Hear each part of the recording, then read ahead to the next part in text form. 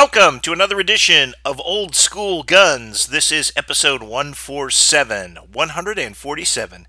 And again, if you have any questions or comments, you can leave them for us at the questions section on and comment section on Podbean, or you can email them to me directly at kbmakel@aol.com. That is kbmakel@aol.com.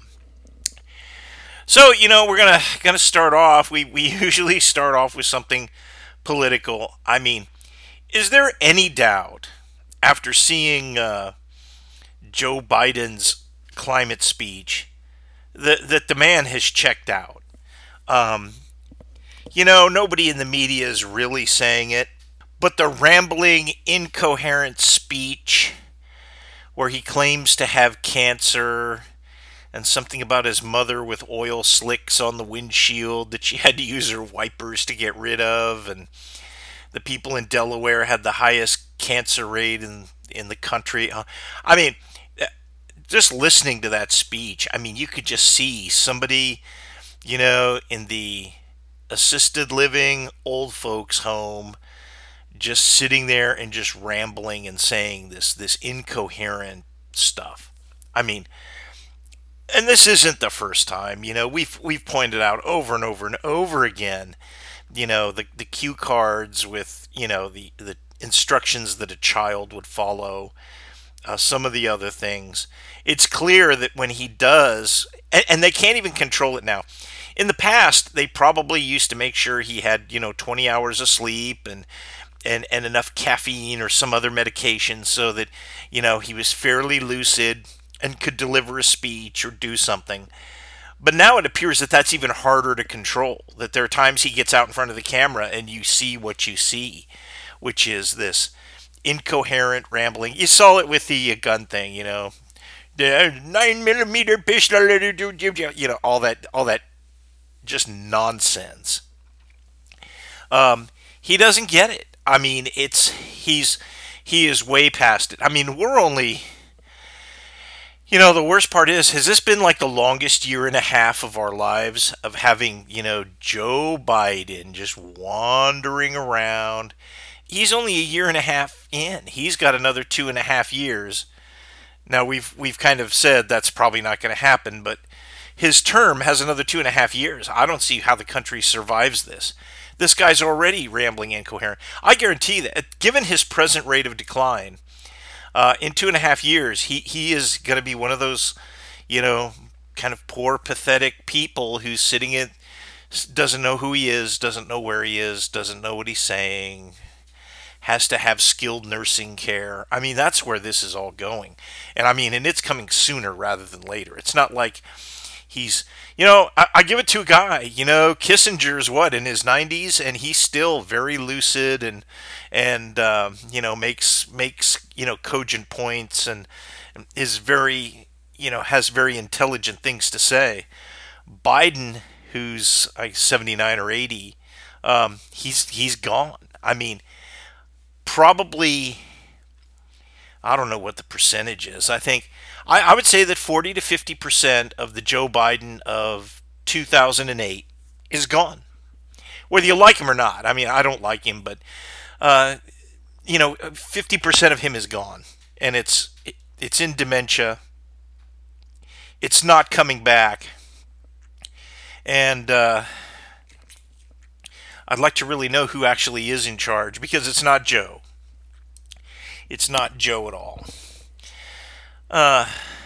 Biden's America is turning into a horrible place. I mean, the double standard. They just had the Republican candidate for governor in New York. Some guy comes up with some, stabby brass knuckle weapon and tries to injure, if not kill him. And that guy doesn't even, they don't even have to put up bail. He's just released right away. And yet, some people who January 6th did nothing, some people weren't even there, like Bannon, they're threatening with incarceration. Our justice system is collapsing. And our justice system is in real trouble when you have this kind of double standards, um, just the kind of even our law enforcement thing. Look at this. I mean, it's been Uvalde brought it to the forefront, but policing isn't what it was 5 years ago. I mean, it just they're not proactive. They will come react, but it's all changing. Our country is crumbling in front of our eyes. I mean, it's crumbling. The judiciary is under assault. I mean, when you have the president encouraging people to go hassle Supreme Court justices because, okay, you don't like Roe v. Wade. Well, in 1973, other people didn't like Roe v. Wade either. I mean, I understand that it's an issue and all the rest of it, and they want to protest in front of the Supreme Court. That's all fine. Following justices around and hassling them and putting them in personal peril, like with the attempted Gorsuch assassination. This stuff we've never really seen this. Our country is crumbling. Our country is crumbling. Um, there's nothing, and it's only going to get worse no matter who wins what. I see it getting far worse.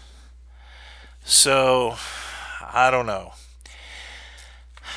And of course the drumbeat in the media is for more gun control. I mean, you see it when you flip on your internet and there's always the news feed. There's always something. Doctor explains why the AR-15 is so lethal.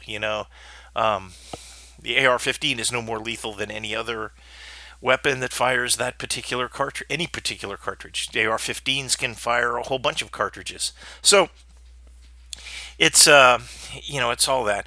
One of the funniest things was I was looking at, and of course they had a picture of three AR-15s, and they were talking about Congress is now crafting a new assault weapons ban. It's not going to go anywhere because it's written by the fascist, communist, scumbags of the Democratic Party, which is what the Democratic Party has become. Anybody who's a hardcore Democrat is a fascist scumbag and probably a communist. But anyway, the picture they used of these AR-15s, two of them didn't have there were three rifles there. Two of them didn't have magazines, and one of them did have a magazine, a 20-round magazine that was inserted backwards. And this because there's a slight slant on the bottom of a 20-round magazine. It's longer in back than it is in front. Well, they've got it flipped around so that it looks dead even in the rifle. Now, how they got it up in there, I don't know. They probably had to pound it. But I just thought it was funny. Here are people who are trying to regulate something, and they don't even know the first thing about it. They don't understand it. They don't even have any knowledge of what they're doing. Yet, they're always proffered to us as experts in whatever the cause du jour of the day is. There's always some congressperson who's an expert. Remember when Dick Cheney was in Congress? He was a defense expert. That's a bunch of horse crap. The only thing Dick Cheney was ever an expert in was siphoning off military contract dollars. That's the only thing he was an expert in. He had never served in uniform. He wasn't schooled in the operational or strategic arts. He was not a tactician. He knew nothing of defense.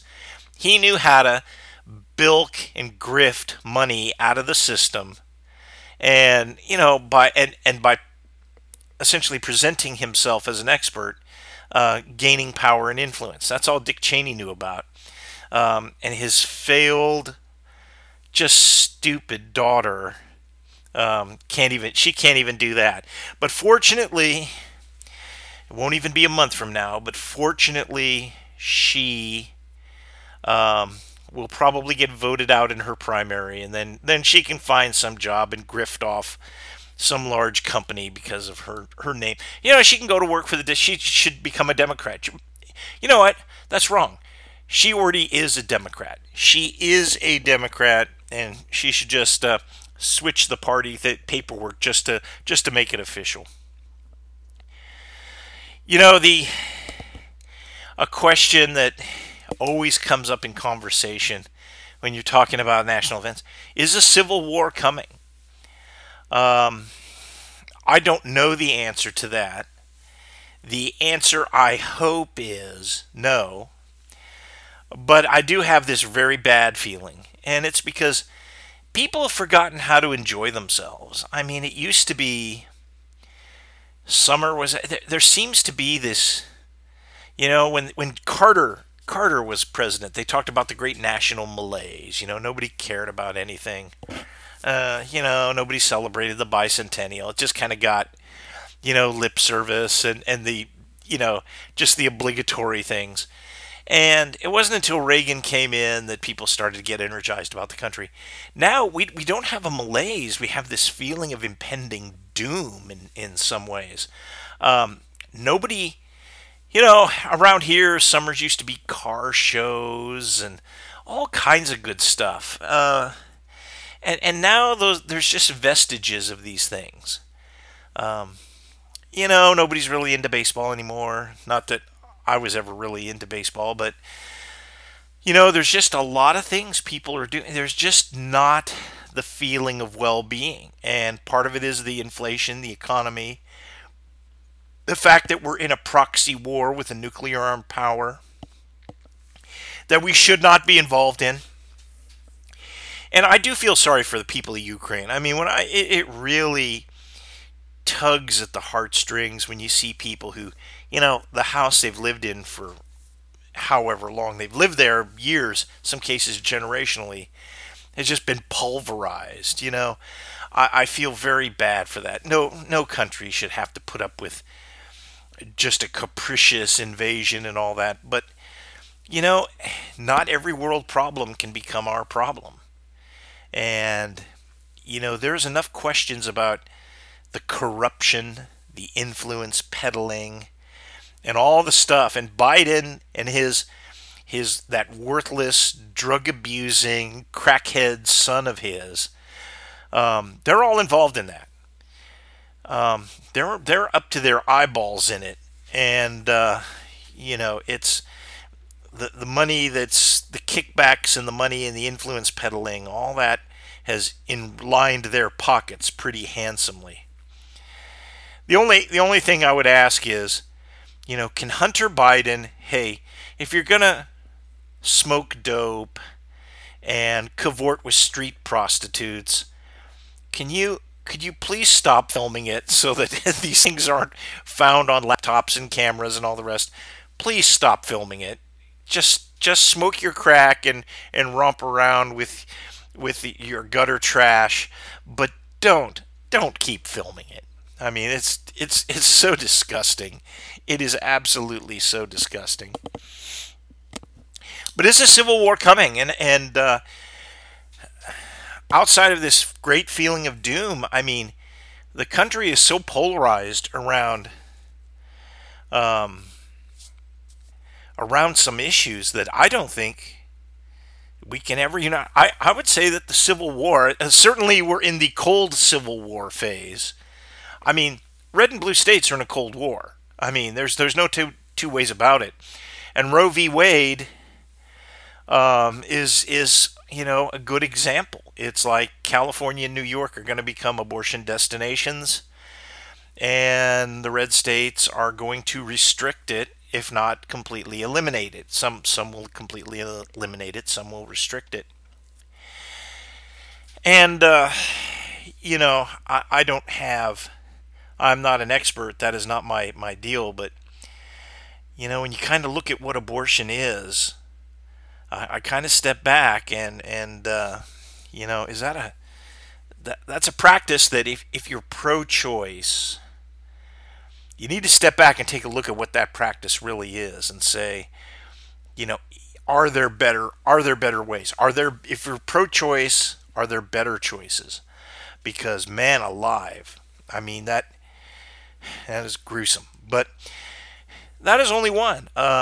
Guns and freedom are another. There are people There are people trying to put us back into masks because there's yet again another COVID strain.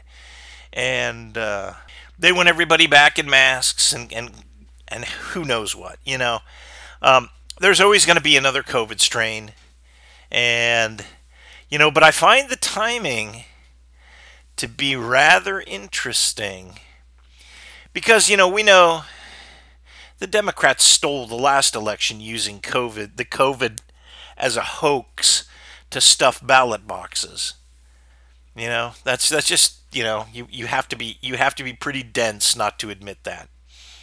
And now another election is coming up where everyone is predicting a slaughter. I don't know if it's going to be that way. I hope it is, but I don't know.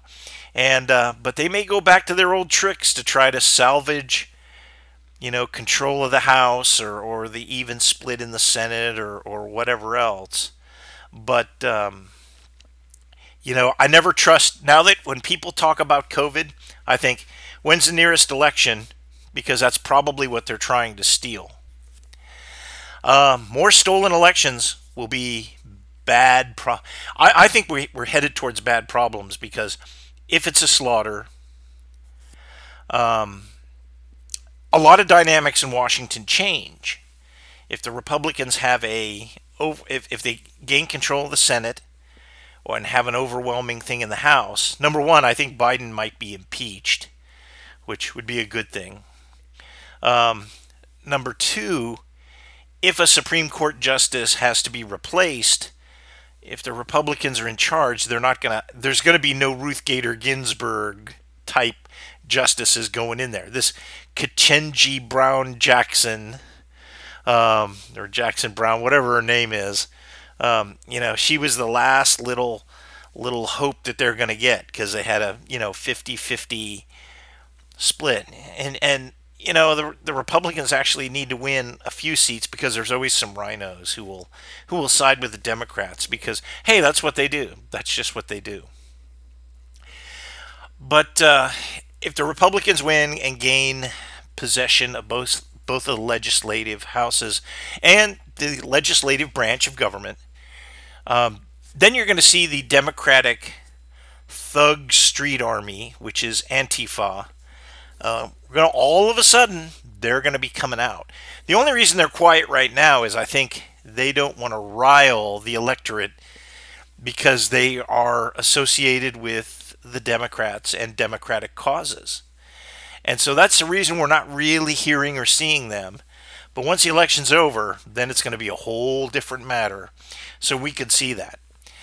The other side of the coin is if there's a bunch of stolen elections, there might be a backlash, which is, hey, we don't have an electoral process anymore. Therefore, we're not going to cooperate with the feds, and we could see some other kind of issues happening. It won't be street riots, but it'll be something else.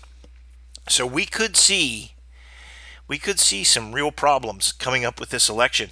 This normally has never happened. Normally midterm elections are like, people yawn, they go out and vote for, whoever they vote for. And, sometimes the House or the Senate switches parties, but, it's not, I think the stakes are so much higher. We're at the point where every election has high stakes.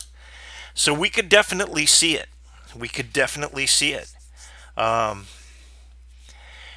The one thing we have not seen that we could see is, let's just say that there's a lot of election irregularities, and the Democrats don't lose one or both of the houses of the legislature. I think you're going to see something we don't see right now, and that is red states are going to start banding together. If you're Missouri, Kansas, Iowa, Oklahoma, Texas, Nebraska, the heartland of the country is going to come together and say, hey, we're going to have our own kind of informal agreement or formal agreements or informal agreements between states, and we're going to be a bloc. And we are not necessarily going to cooperate with the federal government. And, we could see that. You could see that. All of a sudden, there could be red states and blue states start polarizing and grouping together, and that will be another possibility. In which case, you might see something that you really see now in the Kansas-Colorado border, which is Colorado. There's pot all over the place. I mean, pot's legal, and they can't tell legal from illegal pot. So there's pot all over that state. And if you drive, for my job, I had to drive from Colorado Springs back to Kansas City, and I had a rental car which had Florida plates. As soon as I crossed the Kansas border, and I was not speeder, I was a rule follower. I was pulled over, and they kind of checked it out. Never got a ticket or anything. And when I explained who I was and what I was doing, everything was cool. But they were, it's clear to me that that was a pullover because they thought, hey, SUV, I could have a couple of 100 pounds of pot in the back. And I'm sure they catch vehicles that do that. And I'd heard that this thing happened all the time. And it does. It happened to me. I heard that it happened for a couple years, and then it happened to me. So we could see some border activity in between states. That would be it. That maybe the Kansas Colorado border is closed, and there will be some sort of procedure to let people ease on down the road. Don't know. I don't know. I don't know how legal or illegal or what the ramifications of that would be, but it's not out of the realm of possibility to see something like that. So that's what it looks like. I think, civil unrest. I mean, clearly, Antifa found out in the 2020 riots that, hey, you can even set up the Chaz or the what do we call it, the CHOP or whatever. You can set up your own autonomous zone. Nobody really cares inside a city like Seattle or Portland or, a big liberal city. Nobody cares. But what they want to do is come out and strike terror into the hearts of people who live in suburbs or people who are rural. And, that will be their next move. Whether they're ultimately successful or even marginally successful in that, I have my doubts. But I think that that's something they want to do. They're just not going to be satisfied with trashing the inner city. They're going to go out and trash the people who they see the enemy, which are people who live outside of metropolitan areas. So that's enough of that. Let's see. Oh, I did get some blowback on my criticism of the World War II Jeep as being overrated. And, of course, it was childish and ridiculous. When somebody says, that's the weapon that won World War II, and it's like, there's only one weapon that won World War II, and that was the atomic bomb, because that directly caused the Japanese to finally see their situation and surrender. The Jeep was very good for what it was designed to do and what it did. It just wasn't versatile. It was not a great combat vehicle. And neither were the Jeep equivalents in other countries. That was my point. But for what it was designed to do and for as many of them as were needed and all this, yeah, it was fine. So that's the criticism I received. I couldn't stop laughing because it was from people I knew. I just couldn't stop laughing. The same people who say, well, the M1 Garand won World War II. Well, the M1 rifle was it was the best infantry rifle of the war. And I would even say that because of the numbers and the training and the people who were equipped with it, it had a much greater impact than the STG or any of these other things. But I don't think alone it won the war. What won the war was manufacturing, science, advancing and producing really high quality stuff. Just this last weekend, we had one of our vintage military rifle matches, and even using a substitute standard weapon like an 03A3 made by the Smith Corona Company, a company that did not make weapons, did not have a, they were typewriter manufacturers that switched over into making, kind of a second string rifle for the military. The quality was so high that they shoot brilliantly. It's amazing the quality of a lot of things that were made in the U.S. during World War II. And you know, I was at a Glenn Miller concert about 2 months ago, and I have to say, what happened to us as a country. I mean, the music was so beautiful. Everything was nice when you think about the war effort and all the people who were involved, and really, it improved the lot of a lot of people who felt that they were pretty much underprivileged and disenfranchised. Not that it was all perfect, but it made great strides, and that's something that the country should really be proud of. That how our population hung together and produced not only for ourselves but for our allies just mountains of military equipment to wipe a certain evil off the face of the earth was really really something that was commendable, that we don't give ourselves credit for. And frankly, I don't know if we could do it again. I just don't know if we could do it again. So that was it. Oh, and I was confronted. I say confronted in a friendly way, but in a discussion, um, talking about what do you really need to do to protect yourself and family. I'll tell you this right now. If you do not have an AR rifle and you are in a place where you can own one, go out and get one right now. There are some places where you can get a very basic AR for sub $500. Do that, buy a case of ammunition, and you have some security there. Doesn't have to be the highest quality, most bobble, great, the greatest label AR. These are made by manufacturers who are just turning out, basic rifles.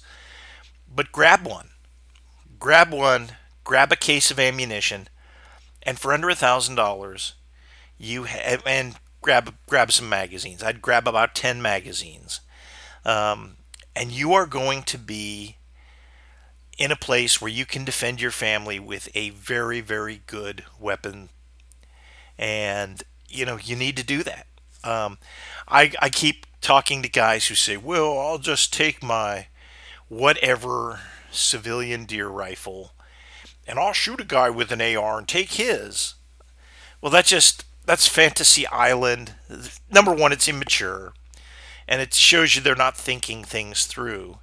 It's immature and it's fantasy island. That's like saying, well, if the economy goes bad, I'm just going to go rob a bank. It's that same kind of immaturity and stupidity.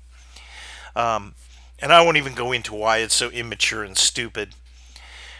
But the best thing you can do, you can buy a case of ammunition for about $350, $325, something like that.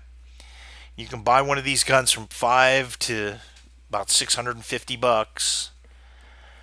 For $1,000, that's cheap insurance. And buy it now, because this fall, it wouldn't take much pressure on the market to make ammunition vanish. And a lot of places now are getting flush enough so that you're getting free shipping, which is a pretty good deal. So you can be getting free shipping, and so I would.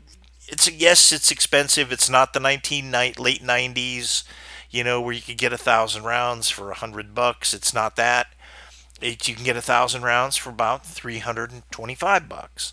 So pay it, get it, have it, and then you've got some. You can sight in the rifle. You can practice with it a little bit, and still have 600 rounds or 700 rounds left over for the bad times. That's what I would do. That's what I would do.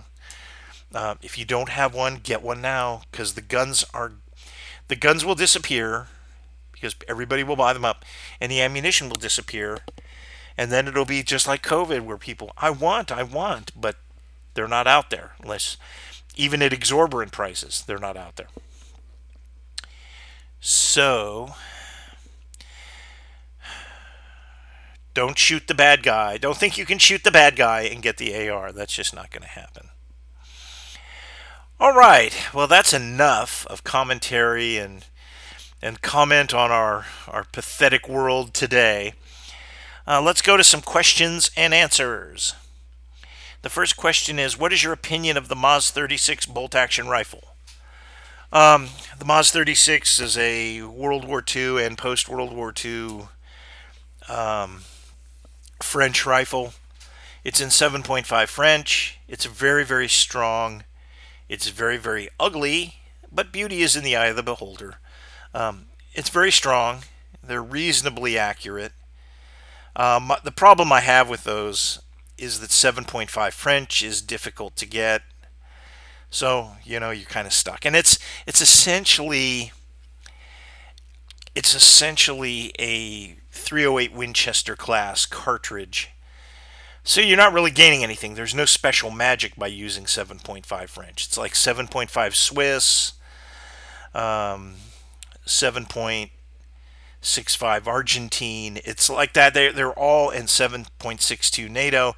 They're all in the same power class, and frankly, you don't gain anything with these other cartridges. So, but all in all, it's a good rifle. The only criticism I'd have, it does not have a safety, but most soldiers did not use a safety, and the French, basically saw that and said, well, we just don't need to complicate the weapon by putting that kind of thing in, and they didn't. They didn't. So, the safety was keeping your finger off the trigger. So, which is always the best safety is in between your ears. But when you chamber around, there is no manual safety on it. Other than that, I find the styling is hideous. But that's just the way it is. And but it was a very good rifle, very robust. And so that's my opinion of it. That's just it right there. A very good rifle, hard to get ammo. Okay, what is your favorite war movie? Oh, that's a little different. My favorite war movie. Well, let's see. My favorite kind of war movie that was made with people who'd lived through the war and had served in the war and all that. It's a total fiction, but The Guns of Navarone is an outstanding movie. Outstanding movie. It's and it's great. I can't imagine that there's not a person who hasn't seen it, but it's just that all-star cast, and they just shine. They complement each other. It's just an excellent, excellent film. Another great film is Where Eagles Dare. That's another great film. And of course, there are the huge classics like The Longest Day and all that. But I would say Guns of Navarone is probably my favorite just to watch. It's just a great movie. There are a lot of more modern ones that are much more realistic. Saving Private Ryan and some of these others are they're all excellent. There's a lot of good war movies out there. There's also especially made in the 60s, there were a lot of horrible ones. And it all depends. If you're looking for military accuracy with weapons, equipment, and all that, the later movies are much better. The ones made in the 60s are, there's all kinds of anachronisms and other things. my favorite one is, I think it's In Harm's Way, where John Wayne gets into a Jeep, quote unquote, and it turns out to be an M151 Mutt. A Jeep that came out in the 60s, and they're driving around in it. You can tell because it has horizontal cooling slats in the front grille instead of the vertical ones. That's the first dead giveaway. But yeah, they've gotten a lot better. Even to I think the movie Fury, they actually used the Bovington Tank Museum's the only operational Tiger ones still left, that could actually drive around and do things. So, there was definitely has been a push for authenticity, which I think is great. Okay, here's the next question. What is the best way to carry concealed in a non-permissive environment? Well, I'm not recommending you do this, but if you're a non-permissive environment means a place where you're not allowed to have a weapon, you're not allowed to carry concealed. So having a weapon there would be a firing, probably a terminating offense, I would think, and may even be arrested. Who knows? It depends on the level of security there. I went to an event where they had said I was fortunate. I was going to carry a small pistol with me, and I looked at the deal and there said no concealed weapons, blah blah blah. Um, and just something told me not to do it, so I didn't. And when we got there, they wanded us. They had the wand, just like an airport, and had I had it, hiding in my pocket or someplace, they would have found it. So if it's no security measures like that, I would say think it over very carefully. But I would get a deep concealment gun, and that would be something very, very small that has almost zero chance of being detected. And the ones I've seen who have done this carry something like a 25 automatic. There's not a lot of new ones of those made, if any. Or they carry a two-shot, say a 38 or a 9mm Derringer type gun. Something really micro, tiny like that. Because if anybody sees it or anybody figures it out, you probably lost your job. So, in times, the people I've known who've done that have been very, very much deep concealment like that. And, they're not great guns to have if there's an armed intruder, but at least you have something. At least you have something. And so, it's kind of that thing. It's, there's no way you're going to get away with a 1911, and this is in an environment where you absolutely have to have 100% OPSEC. No one, not your best friend in there, no one can know that you do that, because if they squeal you out and search you, even a deep concealment gun can get discovered. So the biggest protection you have is absolutely keeping your mouth shut, not letting anybody know you have it, and getting the smallest envelope, the smallest package you can, and then realizing this, that if it comes down to it and you actually have to use it, you will probably have to answer for it. You will probably have negative consequences. Now, of course, if it saves your life, that's a good trade-off. So, but understand that if you are caught, if anybody finds out that you have it, that you are probably pretty much unprotected. So that's what I would say. The next one is, what do you think of concealed carry insurance? Well, I'm investigating that for myself right now. I've never really felt that I was that well educated on it to recommend it or not recommend it. The things I've heard are very good, so I think I may be taking the plunge here at some point in the future, but I think it's probably very, very wise. Um, and it's probably something you should have already, because as our society continues to polarize and crumble, the chance of being involved in an altercation seems to me it's going to increase. So um, having somebody to help you negotiate what will be left of our justice system is probably a great idea. Okay, this is kind of related to the Jeep question. What is the most underrated equipment of World War II? And I have to think about that. And when I was originally saw that question, I paid it a little bit of scrutiny. And kind of over the last couple days, I've come to an answer that is not really that conventional, which is I think the U.S. uniforms, combat uniforms of World War II, and combat equipment are actually extremely underrated. Nobody ever really talks about how good the M1 helmet was. I mean, before that, we had the Brody helmet, that World War One helmet with the big rim on it. That the British, they continued to use theirs through World War II.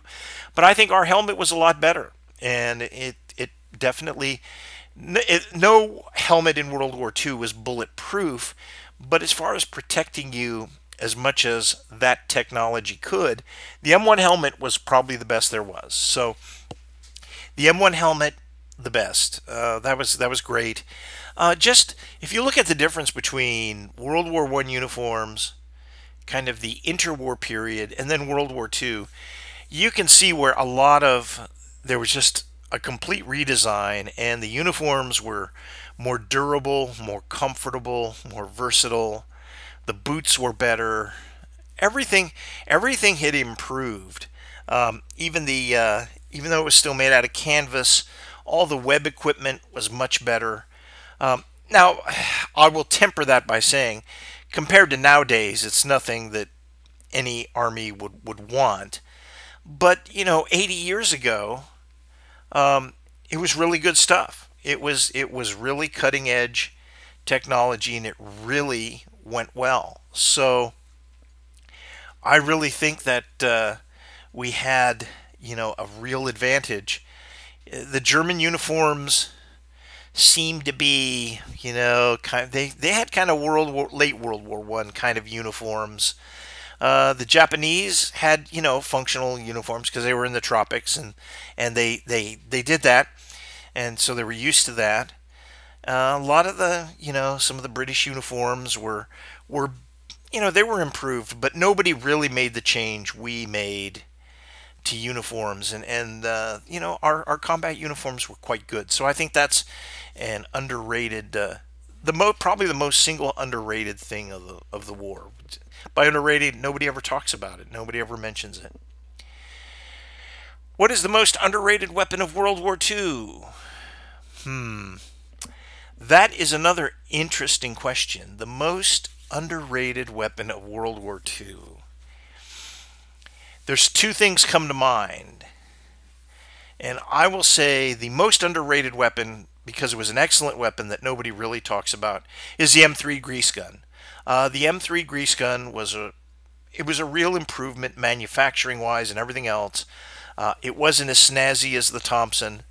It did not have the Thompson's cool factor, but it was a very powerful, reliable, easy to use submachine gun, and it served up through the 1991 Gulf War. So, even though it was supposed to be replaced in 1957 by the M14 rifle, how that happens, I don't know, but it was a very excellent weapon, very excellent design, and it really worked out very, very well. So, one of the interesting things about the grease gun is that when they started, Delta Force, as we call it, kind of in the popular culture, when Delta Force started, they had M3 grease guns, and they had an optic put on it, and they were silenced, and that was an excellent weapon. Shortly thereafter, they were replaced by Heckler and Koch MP5s, but there was a lot of laudatory remarks saying, "Hey," and they kept some grease guns on hand. May even still have them for all I know. But there were a lot of laudatory comments saying, the grease gun has a lot of really positive attributes, and so it wasn't like it was completely outclassed by the MP5. So the grease gun, absolutely. Another underrated gun, another underrated weapon is the Sten gun. in my opinion, the Sten gun really gets a bad rap because it was, for a submachine gun, accurate enough, it was reliable enough, and it was certainly easy to make. And it was basically safe enough. The safety was just a notch cut into the receiver, but that's not bad at all. It was also semi-disposable. If it got trashed or you lost it, it wasn't like losing an expensive gun like a Thompson. It was you were actually losing something that could be replaced for about what was it, $7.50 or whatever the unit cost of a Sten gun was. So, it was actually a very good gun. And it actually bailed the British out. Hey, they were short of equipment after Dunkirk, very short of equipment. And it took them a couple of years to catch up, and the Sten caught them up very quickly. You could give a lot of guys a Sten gun. Um, and it was, a good. It kind of did what the M1 carbine did for us, and what the Thompson and later the M3 grease gun did for us. Gave people this intermediate weapon so that if you're doing something else, you don't have to mess with an SMLE. You have this, comparatively high firepower PDW type weapon that you can use. Very good.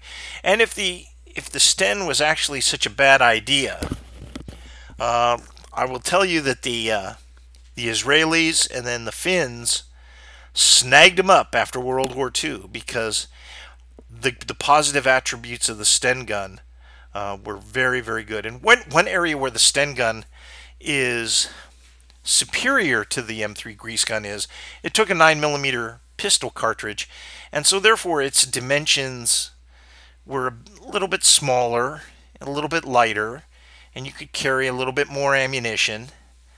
Um, and you saved weight, saved space and weight. All of that was very, very good. And so the Sten gun was actually um, really a brilliant weapon, very underrated. A lot of people still they call it the stench gun and talk about how cheap and crummy it was, but actually it wasn't really all that crummy, and it went well. It was not nearly as well made as a MP40.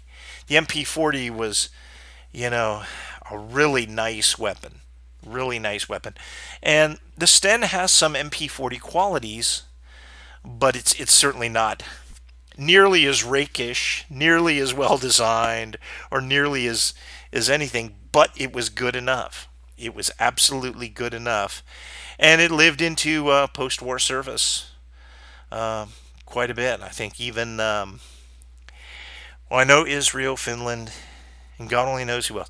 In British service, it actually went up through the Suez Crisis, which mid 1950s. The last of the Sten guns was the I think it was called the Mark V, and that's the one with the wooden buttstock, and it had improved sights on it. It's actually a very nice um, submachine gun, and that was replaced by the Sterling, which was a essentially a Sten gun that was just designed a little more.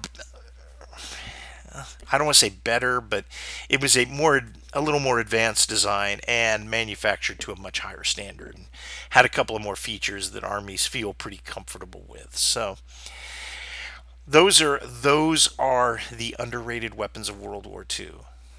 As a companion question, we have, what is the most underrated weapon of World War One?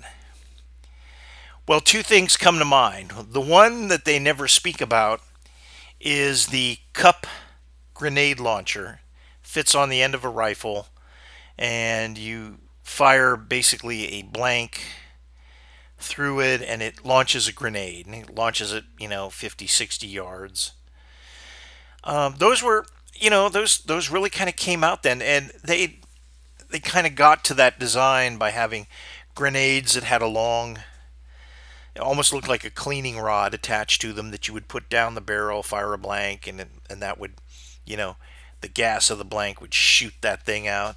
They tried those. Those had accuracy problems. The cup grenade launchers weren't that awesome because you had to, kind of, it was almost like turning your rifle into a mortar. That's what most people don't realize. It's not like you could put a grenade in there and then kind of point it at something and shoot. You had to have your rifle kind of the butt on the ground, and it would shoot the grenade way up and then come down. So, but that was an underrated weapon. There was nothing like it in the Spanish American War, and I don't think there was anything like it in the Russo-Japanese War or anything. It basically was designed in France and as a way to kind of launch, trench warfare. You had to shoot things up high. That's why mortars became so important, because you couldn't get the direct fire line of sight, so you had to fire things kind of, looping up in the air, so you could land them in a trench that was, 60 or 70 yards away, or whatever. So that was a good piece of equipment. As far as anything else goes, I think the obvious choice is the Model 1917 rifle, the U.S. Model 1917. Basically, the quick thing is, we've talked about this before, but the basic thing is Springfields were very high quality, but were difficult to make. The Model 1917 was very high quality and easy to make. We'd been making them for the British in 303 as their pattern 14 rifle. And then, obviously, with the declaration of war in 1917, as that contract for the British had just ended, they said basically, we don't have enough Springfields, so we have three choices. Number one, we can just use all this tooling and try to make Springfields, which is going to take time. Number two, we could just keep producing these things in 303 and give them to our troops. That was actually a pretty good option, except the 303 does not really feed all that great out of the magazine. And then the third option was, we can just do some quick redesign and have it take the 30-06, our already existing 30-06 cartridge, and therefore have a winner. And that's what they did. And it was an outstanding decision. It was brilliantly executed. And in fact, the only reason that the 1917 did not become the standard service rifle, which it should have become, was, well, there were several reasons. Number one, it was not invented here. So there was a fear that the British would say, hey, we owe you a lot of money for all the stuff you bought and all the stuff we bought from you during the war. Because the British owed us a lot of money. They owed a lot of money for munitions and all kinds of things that they bought. There was no Lend-Lease back then, so it was definitely, we put it on their tab, and the tab was due after the end of the war. So there was a fear that the British would say, look, we didn't really mind during the war you making these rifles for your own use, but if you're going to continue to make them and use them, you need to kind of do an offset for the money we owe you. And the U.S. government was in not inclined to do that. They were not in a position to do that. They were not inclined to do that. Another reason was the rifle was not made in the armory system. It's made by private companies. Winchester and Remington and Eddystone, which had been a Remington subsidiary that kind of broke off. But all that was in private hands. And the workforce was a private workforce. And the fear was, hey, these guys are susceptible to strikes, labor strikes. We don't want to put our service rifle production out of our own control. We don't want to subcontract or contract that out. Okay, that was probably a big reason. The other reason was, of course, related to that is, if they wanted to do that, the government would have to buy all this tooling, and they didn't want to do that. Why pay for all this tooling? So they didn't want to do that. The third reason was the 1917 does not have a windage adjustable rear sight. Even though it possesses excellent combat sights, the only way to do a windage adjustment for sighting in is to adjust the front sight with a tool, which, is fine, except when you're at the national matches. the problem is you need to make wind corrections all the time, especially when you're shooting at the longer range. And so obviously it's not feasible to do that with a front windage adjustable sight that requires a special tool. The 1903 just has a little knob you turn and you can do it. So the first year they had the national matches after the war, the 1917 rifle was there and it performed quote poorly, quote unquote, simply because it didn't have a windage adjustable thing.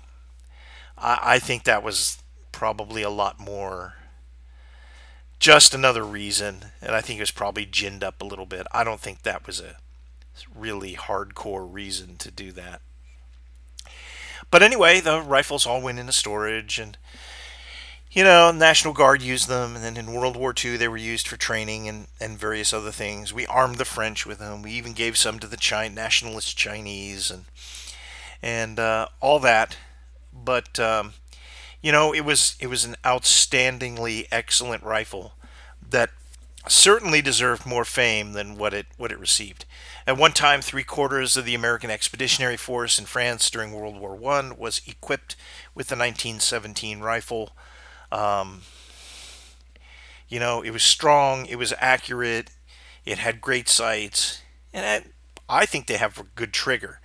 The only criticism I have of it is I, like most riflemen, do not like close on cocking because I grew up with cock on opening rifles like the Springfield and like most of the commercial sporting rifles. So therefore, it feels a little awkward to me to be closing, having it cock on closing. That was kind of a British thing, and they just never redesigned that. Had they redesigned that, I think, and they can do that very simply. For years, they sold kits that you could drop in. I think it was a firing pin and a few other things, and it would cock on opening. But it was definitely something that mitigated against them. So, yeah, had they redesigned that, it might have been even more successful. If they'd done that and even had put just a reasonable, which could have easily been done, put a windage adjustment on the rear sight. Had they done that, I think there was an excellent chance it would have replaced the 1903. The 1903 would be a footnote in history rather than an icon. Right now, it's an icon. And really, it's. I'm not going to say it's not deserved, but it's really overrated, and the 1917 is really underrated, in my opinion.